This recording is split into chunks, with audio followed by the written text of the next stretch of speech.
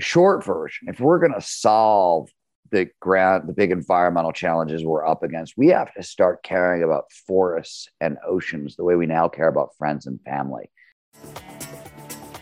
Hi, I'm Brilliant, your host for this show. I know that I'm incredibly blessed.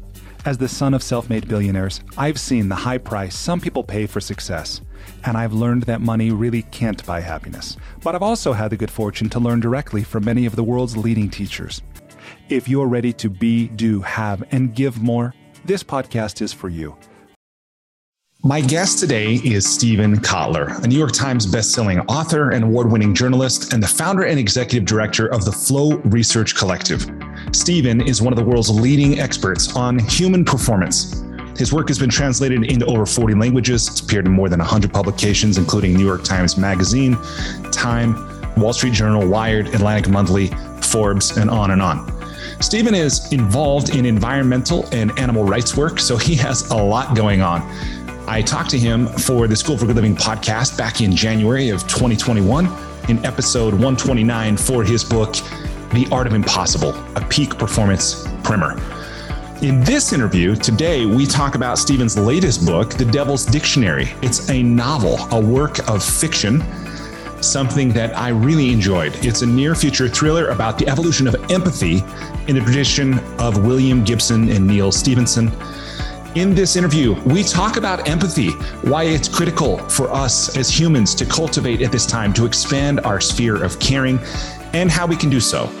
Steven shares personally from his life about his loving kindness practice, the skepticism he had coming into that, but the benefits he's found from doing it. He also talks about reframing. It can be a simple practice, not always easy, and how he's used it in his life. And it's improved the quality of his marriage, among other things. Steven also talks about nature-related awareness, what it is, why it's important, what a loss of that awareness has done to us, and how we can get some of it back.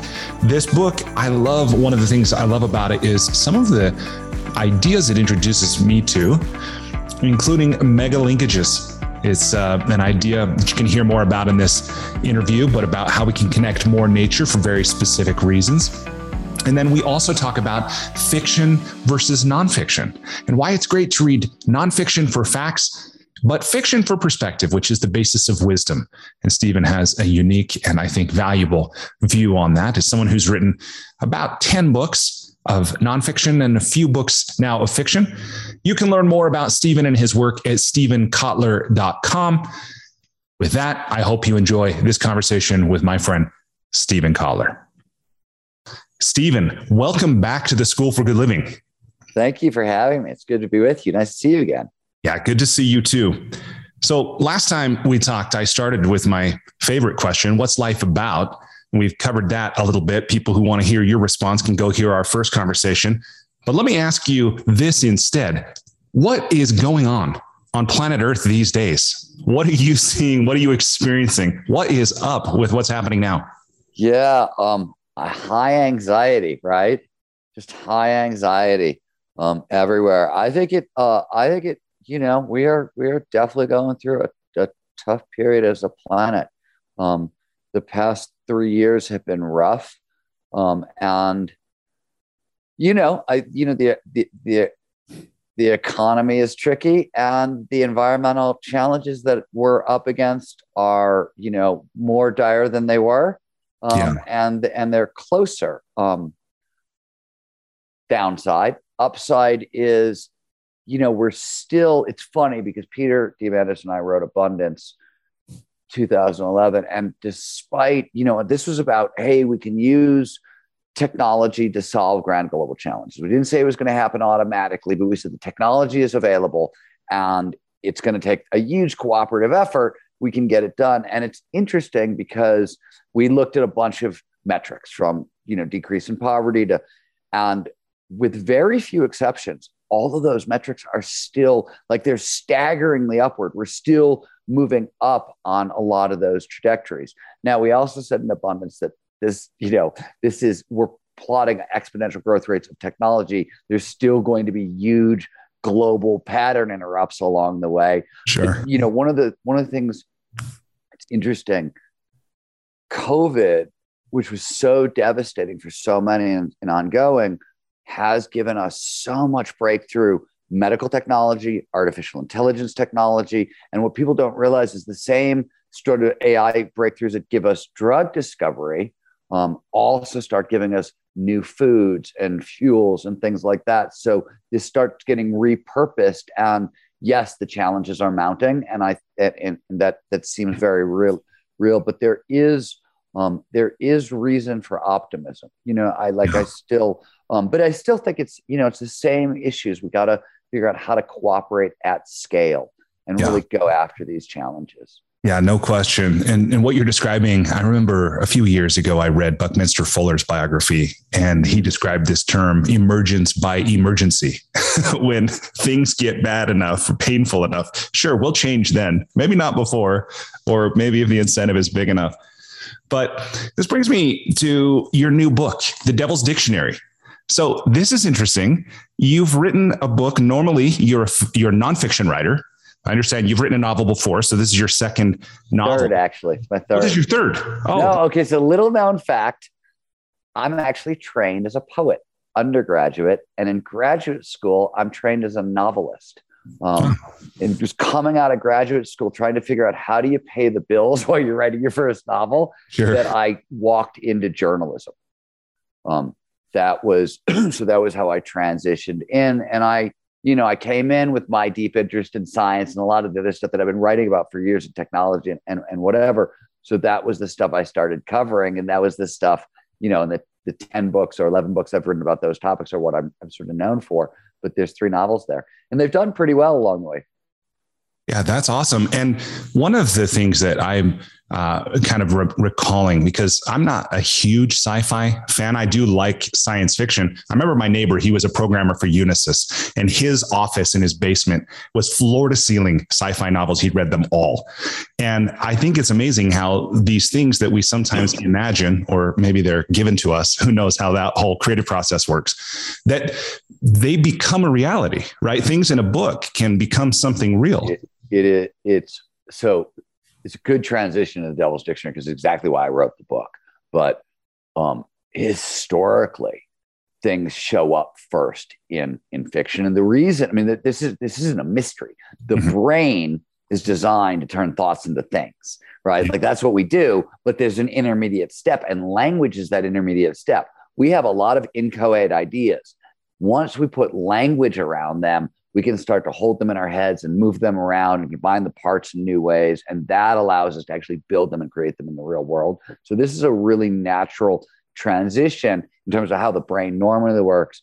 And sci-fi has really, I think it's abetted that process a lot, especially because the technologists, as you pointed out, the coders, the people actually working with the technology and inventing the technology have read all the sci-fi. Yep. So it's, some of it's a map for that stuff. And in The Devil's Dictionary, we've just been talking about the challenges the world's facing. And I'm deeply concerned about the environmental challenges. These are issues I've worked on my whole life, animal rights and environmental issues. And I wanted to envision our world, 15 years hence, where the biggest environmental challenges, climate change, the species die-off, had been the worst parts of it averted. I wasn't interested in a perfect utopia, nothing like that. I knew averting these challenges are going to cause other problems and create other stuff. But I wanted to say, okay, there's so much climate fiction or so much sci-fi that's, got this really dystopian view of where we're going near future. And I wanted to say, hey, wait a minute. Like, we can still have problems, but like, what does it look like if we've solved some of the big environmental ones? And then I asked myself the question, this is essentially what the book is about. Like, what are the big changes in society? Not just technological changes, that's covered, of course, but emotional changes, personal changes. How do we have to change as individuals, as a species, to actually allow this new future to come into being? And that's sort of what The Devil's Dictionary is about. Now, mind you, it's a Paul's Pine and can't put it down, Paul thriller, as hopefully you've discovered along the way. That's a lot of fun to read, but that's the big theme at the top of it that I was really trying to get at. Yeah, I love that. And it is something I appreciate about your work, that it does have an optimistic, it's not a utopian slant by any stretch. It's not a Pollyanna, toxic positivity kind of orientation, but it's a realistic look at what's possible.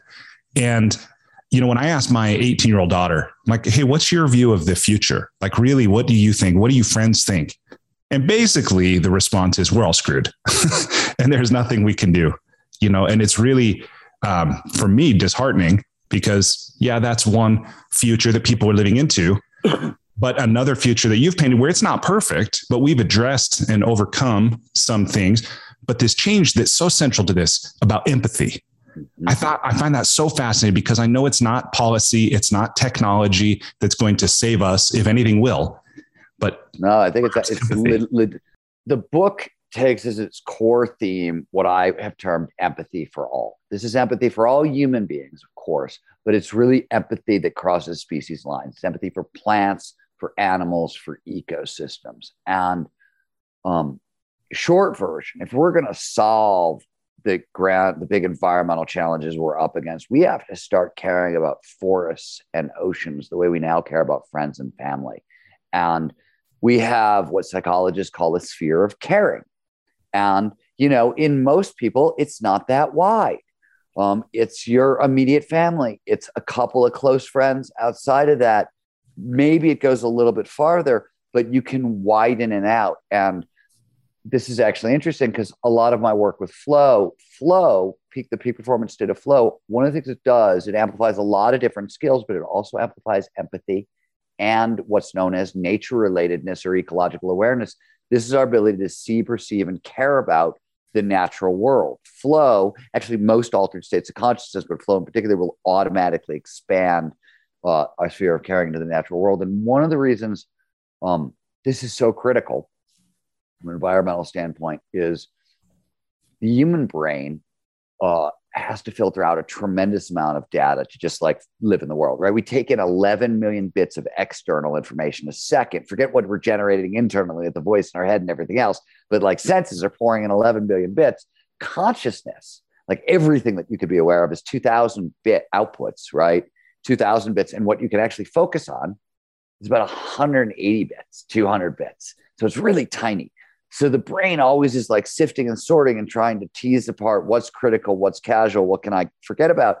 We live in boxes. We stare at boxes all day long, right? I'm staring at a box inside a box inside a box right now to have this conversation with you. And this is not unusual in the 21st century.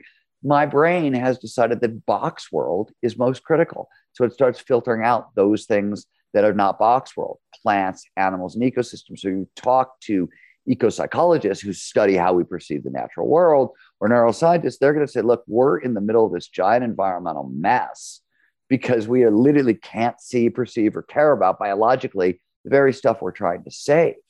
And so that is an issue. When I looked at like what has to change in society, there's a lot of technological stuff that we got to change. But we got to change that at a really foundational level. So the question, and the book starts with, the book is sort of like about a rogue psychedelic that automatically produces this effect in people. And this isn't new. Robin Carhart-Harris, who I've been lucky enough to collaborate with, who's at Imperial College in London, who's done all the brain scanning work on all the psychedelics, has a new paper out on how psychedelic use, especially if you use psychedelics in nature, expands nature relatedness. And why does this matter?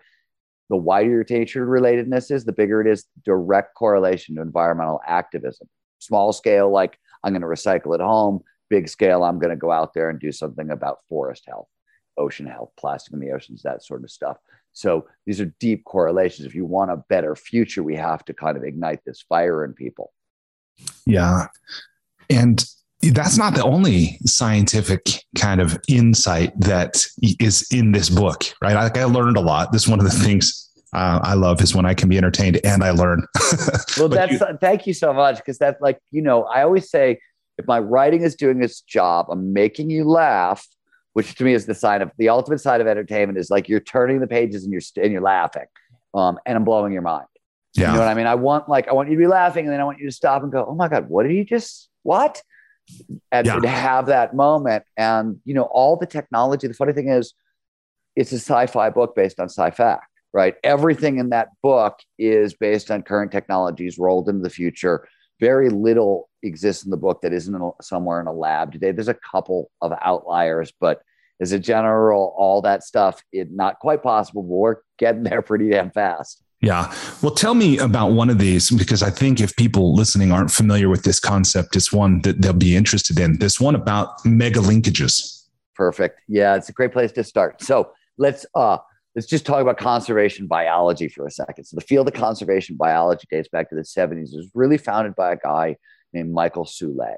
Brilliant man. And he made a number of like observations that are like drop dead obvious to us now that were not then. But one, he figured out that he was researching populations on islands. And he realized that on all islands, populations are really prone to extinction events, right? There's a limited gene pool and a volcano explodes or a hurricane blows in and half of the species gets wiped out. And what's remainder, there's not a genetic diversity. You get inbreeding, the line dies out very quickly. This is an extinction event, really common on islands. But what he discovered is, holy crap, if you're an animal, you don't need the Pacific Ocean to form an island. You can have a 2-lane road. A snake, which is preyed on from above, right, by birds, is instinctively hardwired not to expose its back to the sky. It will never cross a 4-lane highway, right? A lot of animals work this way. So what he realized is, if we're going to save species, we have to find a way to connect our national parks. And so you've got big national parks. Let's connect them by tiny little migration corridors. So the plants and animals have room to roam. This is also, by the way, the number one thing we can do to protect plants and animals in the face of climate change, because they need to migrate north into colder temperatures. Migration corridors allow this. This is not a controversial idea. Migration corridors, like the U.S. Department of Defense, when they take over a military base, they build migration corridors off the base for the animals. Like this is really standard practice. E.O. Wilson wrote about this in Half Earth. It's like the most heartening thing all these ideas I've ever heard about the military. And, yeah, no, I mean, by the way, I hadn't either. I was doing all this research on what the military actually was doing that was good for the environment. And what happened is back in the 90s, they just discovered like they were getting sued right and left, right? You build a bombing range and the spotted turtle, and suddenly like they can't bomb. And what do you do? And they figured out it was cheaper than fighting all the lawsuits was to actually double the habitat. So if they take over an area, they immediately try to buy equal land on the outside to give back to the plants and animals so they don't have to have these environmental problems. And then they wanted to connect military bases through migration corridors. And so a lot of this stuff has been going on for a really long time. And it's really, it's smart thinking. The big project in America is known as Yellowstone to Yukon, like bisecting the entire property. So what I did in my book is, in today's world, we've got billionaires, Jeff Bezos, Elon Musk, and what are they doing? They're competing to go into space. Who's going to be the first dude on the moon or on the Mars? And and thank God that we've got like billionaire egos unlocking the space frontier. Thank you for that. I appreciate that.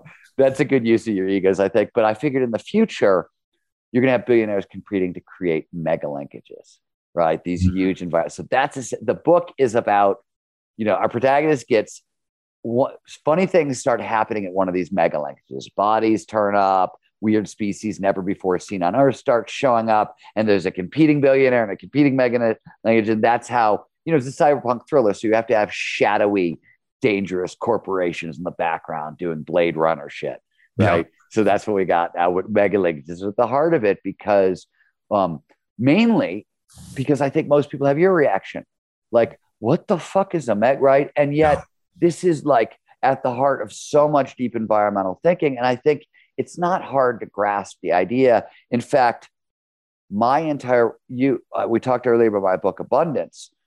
Where did abundance come from for me? I was researching mega linkages, and I was like, okay, if we're going to save plants and animals, we need a lot of land. Where are we going to get it?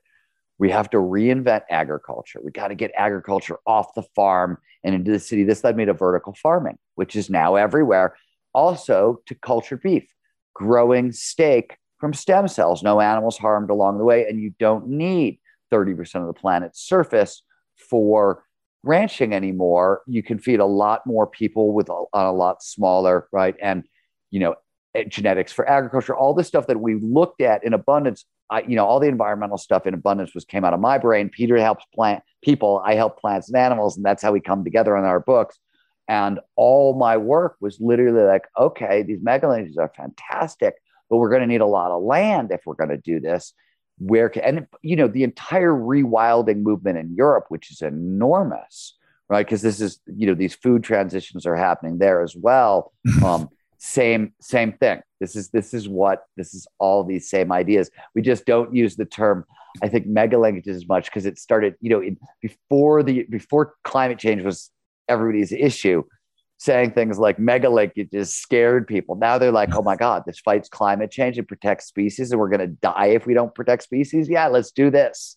Yeah, it makes sense. Well, and the economic incentive, as you're saying as well, like with the military, they found it was cheaper than fighting these lawsuits just to make the investment in front end. If you look at it, if you look at mega linkages from a protect ecosystem services and a carbon sequestration perspective, right? If we say, okay, these are not externalities in the market, these are core things that everybody should be valuing and paying for because it's going to keep us alive.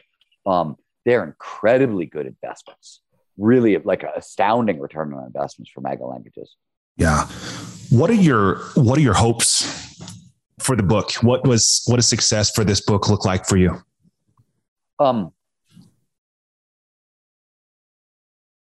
So I hope enough people, so I love writing fiction. I'll obviously never abandon fiction, but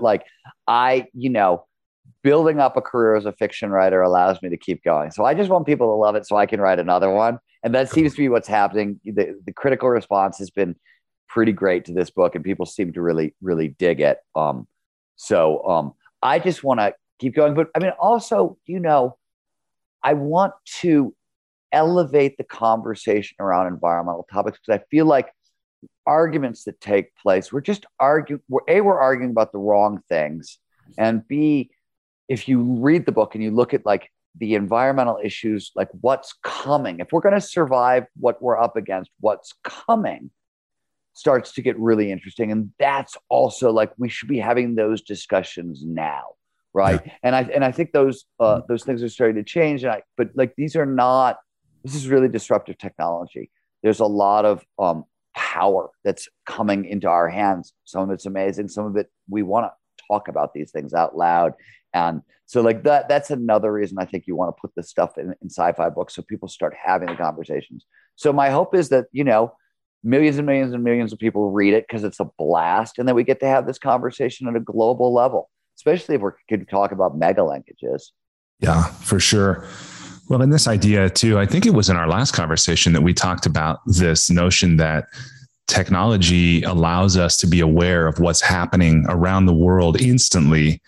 But part of the downside of that is that we're not like evolved for the empathetic response necessary to process that kind of trauma, that kind of pain when we see refugees or things on fire or, this conflict that's going on. What's your take on how we can, as individuals, how can we cultivate empathy in our day-to-day lives and not just have it as a concept? Yeah, there's three, maybe. So we know from what we talked about already, altered states of consciousness will do it. So time spent in flow can have this impact. Certain meditation traditions, I'll come back to this in a second, can have this impact. Psychedelics can have this impact if we're using them in nature. So one, those are some tools in the toolkit. For me personally, loving kindness meditation is the most astounding tool you could play with. And I point at loving kindness. I'm a science-based guy. Richie Davidson in my alma mater, University of Wisconsin, has done most of the brain work on meditation, and they found loving kindness, compassion meditation to be the most powerful. It absolutely increases empathy. The thing I also want to mention, because I'm a peak performance geek, and loving kindness meditation, I've been meditating for 30 years and I've tried every system you could possibly, and the loving kindness was the last one I went to because I was like, really? Like, I'm praying for people, and like, it just felt weird. It didn't make sense.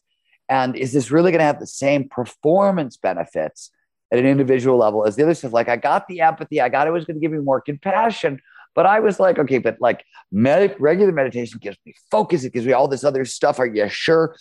What I found, well, the answer is one, it does. But the thing that is really strange about loving kindness meditation, this shows up in the research as well, is, so much of what gets in the way of our of optimal living and performance habits is just habits, ingrained habits, things we've done automatically. We don't even notice we do them.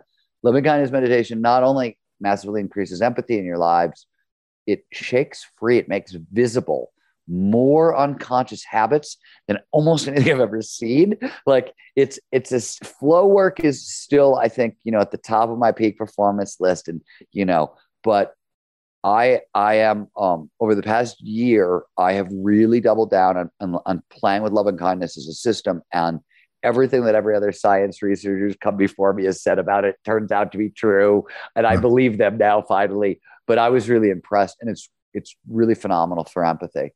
But I will, one side note, because you'll get a kick out of this, at the Flow Research Collective, we're a research and training organization, and we train everybody. But over the past year, we've been training a lot of law enforcement and some of the 3-letter agencies. I'm so glad to hear that. They want more empathy. And, obviously people on the front lines of those jobs also want more peak performance, but they are really understanding that, hey, wait a minute, in the year, in the 2020s, peak performance means empathy. And so we're seeing this shift, and flow is one tool. I'm also seeing, people doing loving kindness meditation in places that you would not normally expect it to start showing up for this reason. So those are, interesting ways. And but I mean, there's simple cognitive reframing tools. Walk a mile in somebody's moccasins kind of thing will do it. And if you want to go all whiz bang, Stanford has been pioneering VR for empathy. VR simulations. The most famous one, they've got one for environmental empathy and things along those lines. There was when they wanted to alert people to the civil war crisis in Syria, there was a VR empathy thing they did. The original one was they wanted people to know what it felt like to be a homeless, middle-aged Black woman on the streets in Baltimore. And so they built that experience, and that was actually the first one, and it was so unbelievably powerful.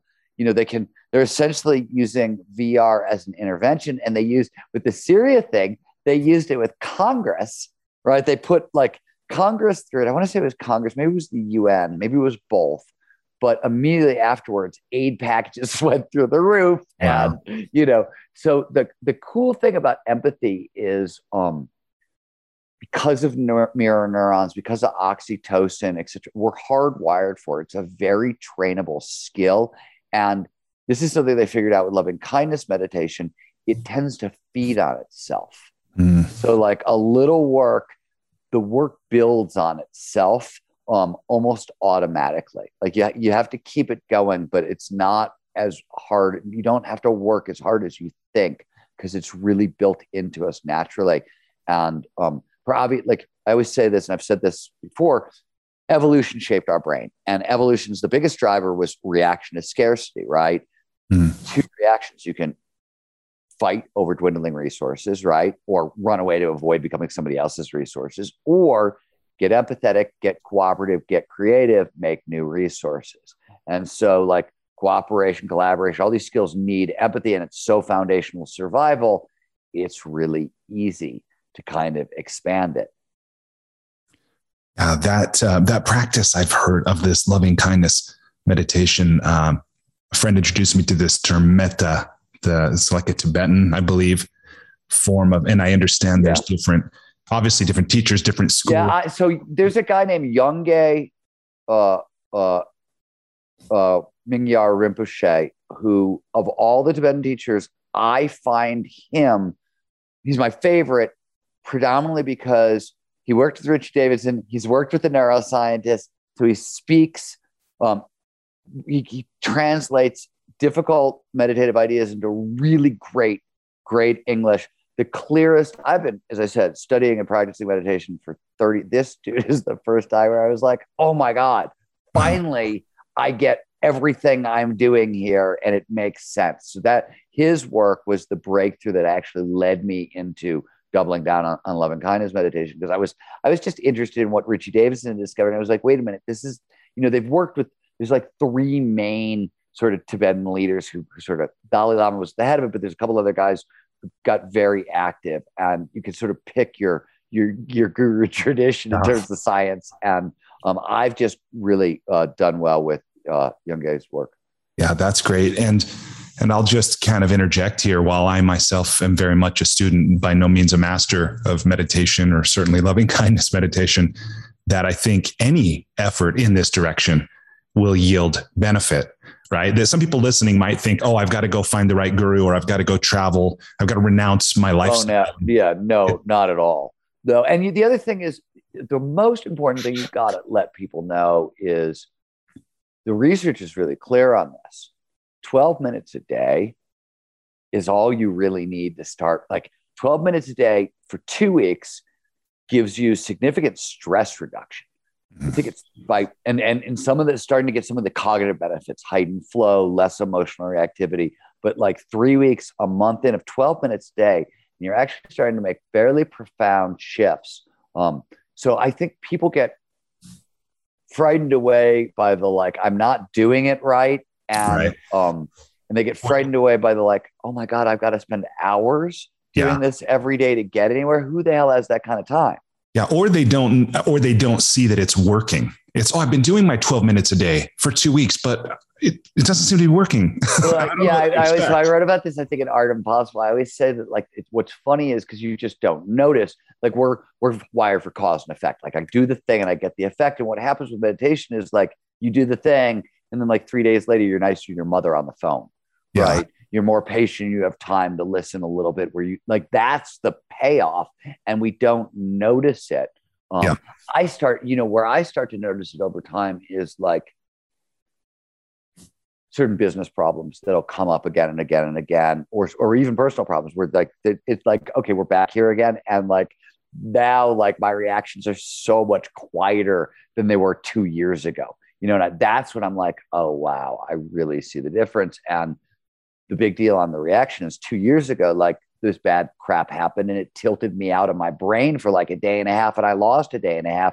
And now I'm like, oh, here's that crap again. Yeah. This feels really unpleasant. But like a half an hour later, I'm totally normal again. That's a huge improvement. I just got a day and a half back. No, that's huge, and it's real, right? And it's not just our experience, which, as you're saying, we're less stressed out, we're better able to focus and that kind of thing. So we have the experience, but then there's also the result that we're able to produce that we might not have been able to otherwise. So you talk about this as one approach to cultivating empathy is a loving kindness kind of meditation or practice. You also talked about like simple reframes. But what do you mean? What do you mean by that? What's an example of that, or how could somebody apply that? All right, I'll give you an example from my own life. My wife and I run an animal sanctuary, as I mentioned, and my wife has been doing this for decades. I had not when I came in, and like, if you've never, we had a small pack of dogs, 8 dogs, but to go from 8 dogs to 30 dogs, which is what we ramped up to. That's like a lot of dogs. Living with a pack of dogs. And we wanted to specialize in like the worst of the worst scenarios. So you are a 3-legged, one-eyed Chihuahua with an abusive past, always in a bad mood, violent temper, heart disease, cancer, and mange. You are our guy. Wow. Some of these dogs are brain damaged. Some of these dogs have been very abused by men, and they don't like men. One of these dogs was named Misha. He was a little Chihuahua, still alive, still with us today. But when my wife and I started doing this work, Misha had a horrific past, really bad trauma, didn't like men, didn't like me, and would literally stalk me. I would come back from work and he would like hide in the bushes and try to attack me. I would get up at 3 o'clock in the morning to go take a piss. He'd attack me when I'm on my way back into bed. And I discovered that if you're shouting at a dog that has been seriously abused and traumatized, 2 things are true. 1, it's bad for the pet dog, and 2, it's bad for your marriage. Really bad for your marriage, right? So that was not an option to me. But like, in our early days, this was a real issue. Like I was having problems with a bunch of the dogs, but Misha was really, he seemed to like always get me right at like the worst moment when I'm right when my temper was, right on edge, and I had to solve it and nothing was working. And finally I was like, I went, in the family I grew up in, people lost their temper all the time. And we didn't feed into it. You were just like, I'd lose my mind. People were like, oh yeah, Steven's having a nutty. Like, let's just calm him down and, give him some love and it's okay, buddy. And, that's how we were raised to treat each other when somebody was freaking out. And I was like, you know what? I'm going to treat Misha. Like I've been walking around talking about animal rights and equal rights or whatever. I was like, you know what? In my mind, from now on, I'm going to treat Misha. It's when he's mad at me, it's like my brother having a nutty. That's what's going on. That's how I'm going to treat him. And here's the funny thing. So my wife would always come to me and say, blah, blah, blah, this is going on with this dog and this is going on with this dog. And I saw this dog and I'd be like, what are you talking about? Like, you're making this up. None of these things are happening. I couldn't see what she was talking about for the same perceptual reasons we were talking about earlier. I started treating Misha like my brother. And instead of like, he'd charge at me, I'd be like, oh, all right, and I'd crouch down and start talking to him. And in 2 weeks, my empathy had expanded so much. Suddenly, all the stuff that my wife had been talking about for years, I started to see. Wow. And I actually started to notice that, like, long before Misha attacked me, he would, like, hair on his butt, actually, like a quarter would stand up. Mm. And if the moment that hair went up, if I dropped down and got to his level and just talked to him in a calm, casual level, he would calm back down, and it killed the behavior within like 3 weeks. And Misha's been with us for now 15 more years, and we're good friends. And he doesn't even bark anymore when I enter the room. He just sort of, hi, how are you? But that's just reframing. Yeah. So I always say, like, environmentalism really starts at home. It starts with like the plants around us, and the ecosystem around us, and the animals in our life. Literally, because once you start seeing them as, on more of an equal footing with yourself, perception will change. So like, if you've got a dog or like, run this experiment in your own life and see what happens. Like, don't take my word for it. Run the experiment. See where you're at 2 weeks from now. It's kind of amazing because the other thing is it's really good for creativity, because normally the brain is dominated by sort of fear, right? We'll take in 9 negative bits of information for every positive bit that gets through. That's normal ratio. All those extra bits, the things that we're not afraid of, that's the fodder for opportunity and creativity and innovation and, all that stuff that we want. When you start doing this kind of practice, you start changing that ratio again, and you'll start seeing new things. So like, it ends up being sort of really inspirational and creative. It becomes a really fecund period creatively, because you've radically shifted your perception, and suddenly you're getting new and interesting and novel data from the world. And novelty is the birth of all innovation, all creativity. It's got to start there, right? That's really cool. And, just a couple of things I want to reflect back to you that I'm hearing in what you're sharing that I hope, listeners will kind of hone in on as well. And maybe will serve them too, which is, one is awareness. That you expanded your awareness to where you could see the hair on, Misha's back. And then, so there was awareness, but there was also choice and response to where you changed what you did, what your habitual response might've been. Totally. And therefore you got a different result. So this whole thing about awareness and choice. And then the other thing I love, a coach of mine once suggested to me that all healing involves a change in meaning. And I was like, that's a weird thing to say. That's a weird thing to say. Exactly. But the fact that you would say something like, I'll treat Misha like my brother having a nutty, and it's a change in meaning. And in a way, I think there was a real healing has taken. No, I'm not saying your coach is wrong. I'm just saying I hadn't thought about it that way. I think I think it's a smart statement. Yeah. I was like, that's interesting. So I'm kind of hearing that too. But again, it's a choice for you to change the meaning in that interaction. And then of course, those two things, again, the experience changes and the result changes. You can always change it back. You don't like it, change. You know what I mean? Like, that's right. None of this stuff is permanent. Our brain is neuroplastic, right? These are experiments you get to run with your own brain. Yeah. And then when you can treat life like a discovery instead of a drudgery or, whatever, that's really cool.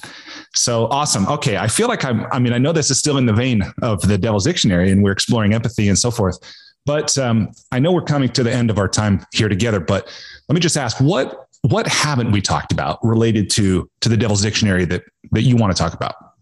It's interesting. I'm going to pull back from my book. My book is great and everybody should read it. And nothing says Merry Christmas like the Devil's Dictionary, people. But no, I'm going to pull back and talk about for a second the power of fiction and the powers of novels. Because I think so many fewer people are reading novels today, and it's a shame, and it's a shame from a peak performance empathy perspective. And it's like just in line with what we're talking about, which is, I always say, if you want to get smarter, nonfiction is killer. It's giving you facts. You're learning stuff. It's phenomenal.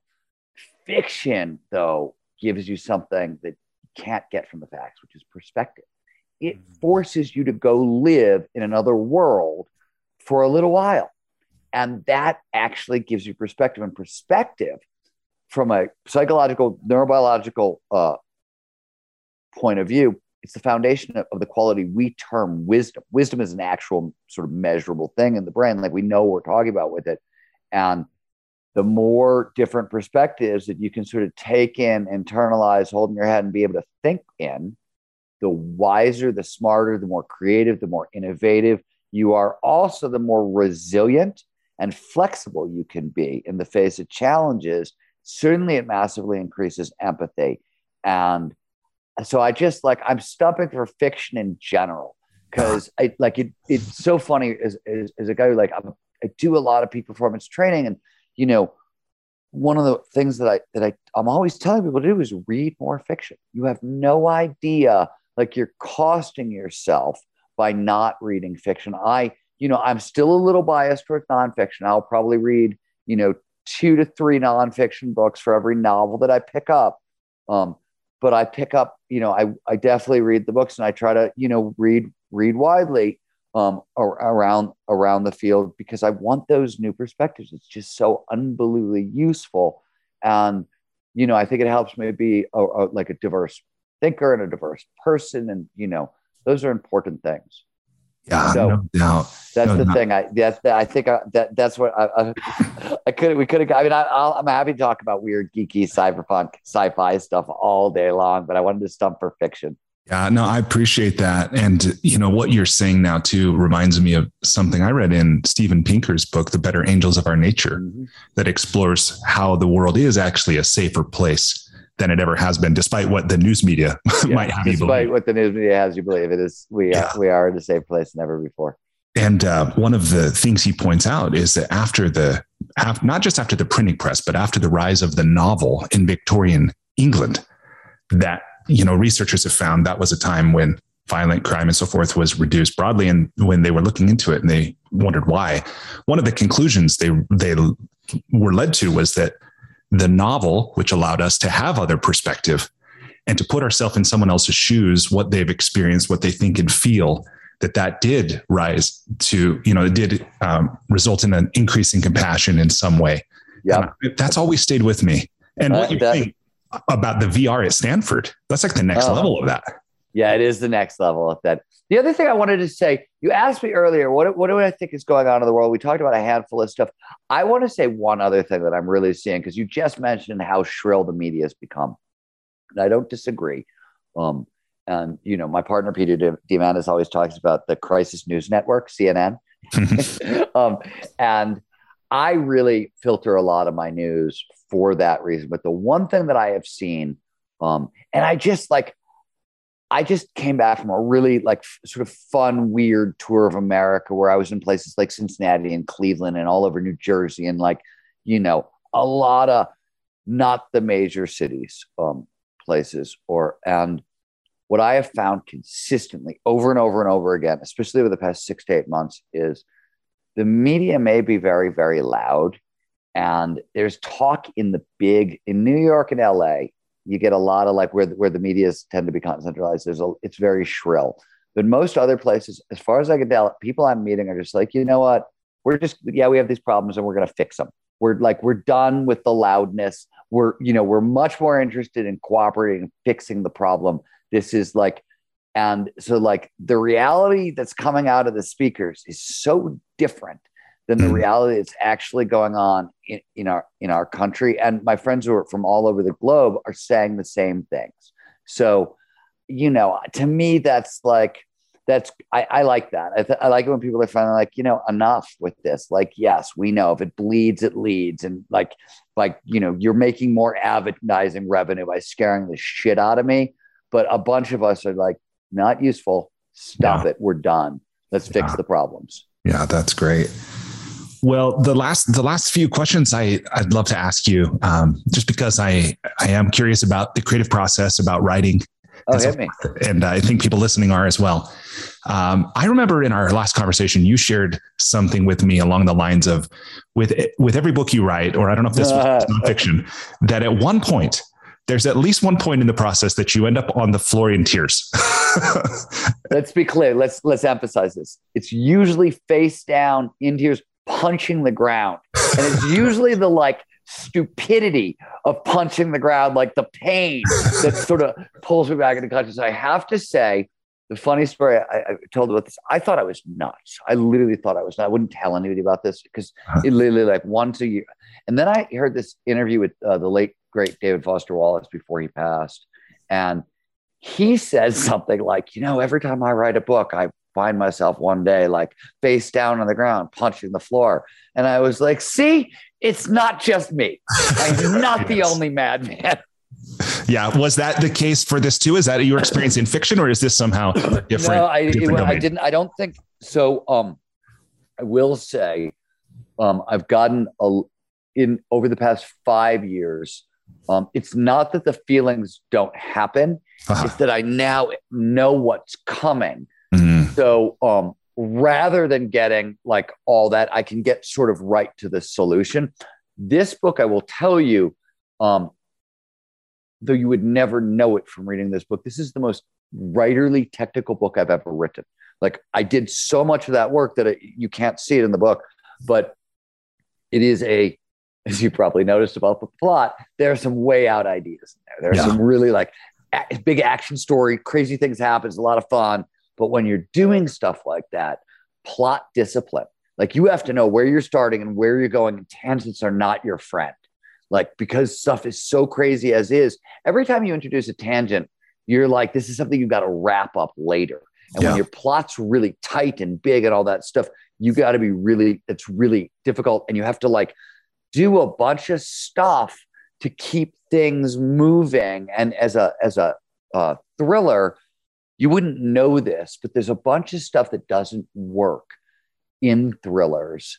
For example, a lot of internal monologue it slows down thrillers. You can have a lot of exposition, but you need it in dialogue. Much more novels that are slower do it internally. But when you're moving and you want to move people through a story and have them really engaged in turning pages, you have to do a bunch of stuff in dialogue. And we're doing stuff in dialogue, so that's freeing, but there's limits also because people got to say it. It's got to be believable, and you can't have, if you suddenly have your character go on a 4-page soliloquy about Moby Dick, that's going to bore the shit out of people. You know what I mean? There are rules for that stuff, even though I might like a 4-page soliloquy about Moby Dick.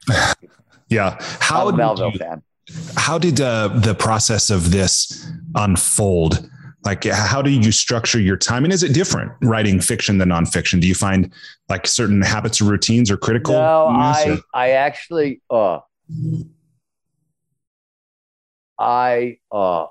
stuck to my, I tried to stick to my same habits. I was doing a lot of other stuff. So my morning writing session, I always write for 4 hours every morning. And then twice a week, 2 afternoons a week, I work with an editor all afternoon, and we'll do other stuff. And then I'll add in other writing sessions. One of the things that fiction can be really fun. So sometimes it was hard not to write too much to sort of burn myself out, because it gets fun in there. Because you're never quite sure what can, even when your plots has been, your characters do shit that surprises you. You know what I mean? You're like, oh, wow. Really? Or you write something and you're like, oh crap, what does that actually mean? If that's true in this world, well, you know, so stuff like that. And that's like, you get excited by your own, like you're sort of like, oh my God, look at this. You know what I mean? Like one of the reasons I think you create any world, and definitely sci-fi, is like you're curious about stuff. And so you create a world, and you put characters in that world, right? I wanted a world where all the technology in our world today had been rolled forward 15 years and big environmental challenges have been solved. But once I created that world and was living in that world, I was like, oh, wow. So this is what it's going to be like when AR and VR and crypto and like all these things are like everywhere at a really sort of common level. You know what I mean? And like that stuff gets delicious. And Hemingway, a lot of people have always taught with writing that like you want to sort of quit for the day when you're most excited so that the next day you come back and you're like fired up to start. And that was sort of like, there was some force there where I had to discipline, like, oh, this is so cool. Oh, wait, you're really excited. You should pause now so you can, you know, really dive back in tomorrow at the front end of your writing session. So there was some of that too, which is unusual, but yeah, that was different with this book. And it really does help, right? Because it's not only that you end before you're burned out and you have some gas in the morning, but you also know right where you want to pick up. It's exactly right. Yeah, it's exactly right. And so I always start by editing what I wrote the day before. So I get some pattern recognition and familiarity with language, a little bit of the focus and neurochemistry flowing. And then when I do face the blank page, I know exactly where I am. And I know, like, and I feel, and usually like you get to that line, you're like, oh, the excitement sort of comes back. Yeah. And you know what I mean? And that's great for focus and attention and all that stuff as well. Yeah, that's awesome. Well, the last thing I'll ask you here is just, Stephen Pressfield in The War of Art talks about resistance and about how pretty much all creatives in some form or fashion encounter resistance. Some people call it writer's block. Some people call it inertia, whatever. Did you encounter resistance at any point? And if so, how did you overcome it? In Devil's Dictionary? Yeah. So I did not encounter, I'll tell you, so that there is a very large multi-character fight scene set almost like 3/4 of the way through the book. Now, if you know anything about sports writing, you know that the sports that make the best stories are slow and have single players. Golf makes really good writing because like it's really easy to follow the one person around the golf course. Baseball is next up on the list because players run the bases and you can do it. Football is really difficult. Finding great football writing or hockey writing almost impossible because there's so many things happening at once. So the first time I wrote the fight scene with, I don't know how many characters are involved, but there are a bunch. It was like 27 pages long or subsets, like all the things that happened in it. And like, I think in the book, it's probably 5 or 6 pages long. And it's a long fight scene. So like there was this thing, and I remember when I called up so the good thing about working with the same editor and being very close friends with him is we've worked together for 25 years. And when I'm writing really badly, Michael just loses his temper because it happens. So like he doesn't like it. It happens unusually. And when it's really bad, he'll find himself angry before he realizes he's even angry.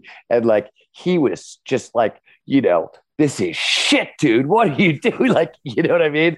Kind of thing. And I was embarrassed because he was right. And I knew it. It was giant. And I was like, and so the battle to turn those 27 pages or whatever it is. And this was on a Tuesday and our next editing session was on a Friday. And I was hell bent on redeeming myself. And I literally couldn't stop working. I didn't stop. I think I slept for like 4 hours one night and 2 hours the next night. But I literally I was so committed to getting it right. And I knew something about it was like, if you walk away from this, it's going to break you. It's too solve it. And yeah, so that was one of them. That was the big one. That was the one. That was the one. That's where I would have ended up a couple of years ago. I would have ended up punching the floor, right? And instead, I was just like, no. I got to fix this. But like, yeah, it took a lot of work. Wow. And there too is that idea again along the lines of it's often harder to write a short letter than a long letter. Yeah. There you were. So awesome. Well, any final advice, encouragement, instruction, request of people listening? Be good to each other. It's hard out there right now. Let's just be good to each other. Awesome. Thank you. The very, very last thing I'll just share with you is, as with our previous interview, I wanted some way to express gratitude to you for sharing generously of your time and your experience. So one way I've endeavored to express that is I've gone on kiva.org. I've made a $100 microloan to a woman named Jacqueline, who's in Rwanda. She's going to use this money to actually build a place, a refuge for refugees. It's already in process. So, oh, rad. Yeah. So that's cool. Send me the Kiva link. I'll match your $100. We'll give her another $100 so we can have a bigger rescue. Send me the Kiva link. I will do it. On it. Let's see what good we can do in Rwanda today. Okay. Well, Stephen, thank you so much. Again, the latest book, The Devil's Dictionary, a novel. Hope you pick it up and enjoy it as much as I am. And with that, I'll look forward to the next time we talk. Thank you, sir. It's great seeing you again.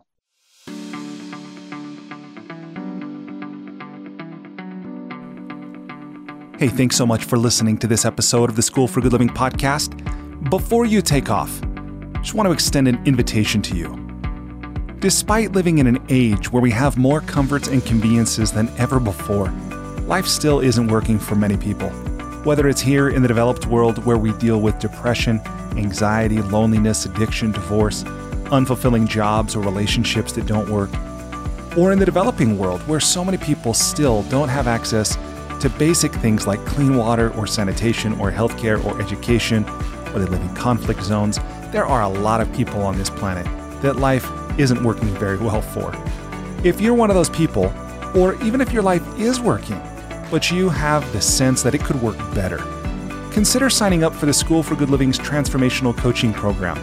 It's something I've designed to help you navigate the transitions that we all go through. Whether you've just graduated, or you've gone through a divorce, or you've gotten married, headed into retirement, starting a business, been married for a long time, whatever. No matter where you are in life, this 9-month program will give you the opportunity to go deep in every area of your life, to explore life's big questions, to create answers for yourself in a community of other growth-minded individuals. And it can help you get clarity and be accountable to realize more of your unrealized potential. It can also help you find and maintain motivation. In short, it's designed to help you live with greater health, happiness, and meaning so that you can be, do, have, and give more. Visit goodliving.com to learn more or to sign up today.